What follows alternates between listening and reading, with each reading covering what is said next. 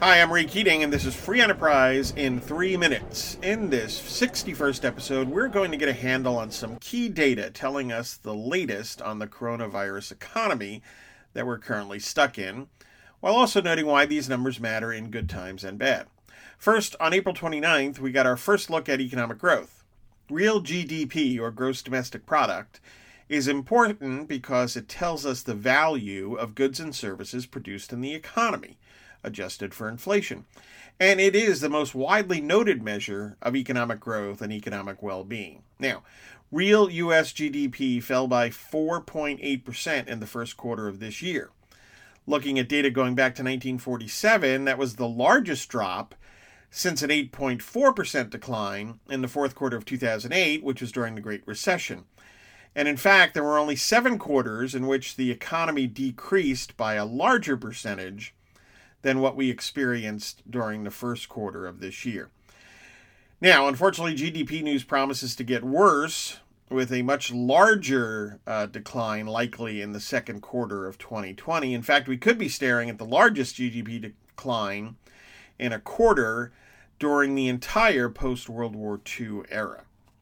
Second, it's important to note that exports and imports, private investment, including business investment, and consumer spending are the key broad components of GDP that capture what's going on in the private sector. Each of these measures were off markedly during the first quarter. Now, standing out in particular was real personal consumption expenditures, which fell by 7.6%. That was the fourth largest drop in consumer spending, again, looking at data going back to 1947. Third, that decline in consumer spending isn't surprising, given that more than 30 million people have filed for unemployment benefits since the middle of March. That's a number simply without precedent. And fourth, it's obvious that we would also see a drop in personal income, and that was the case in March.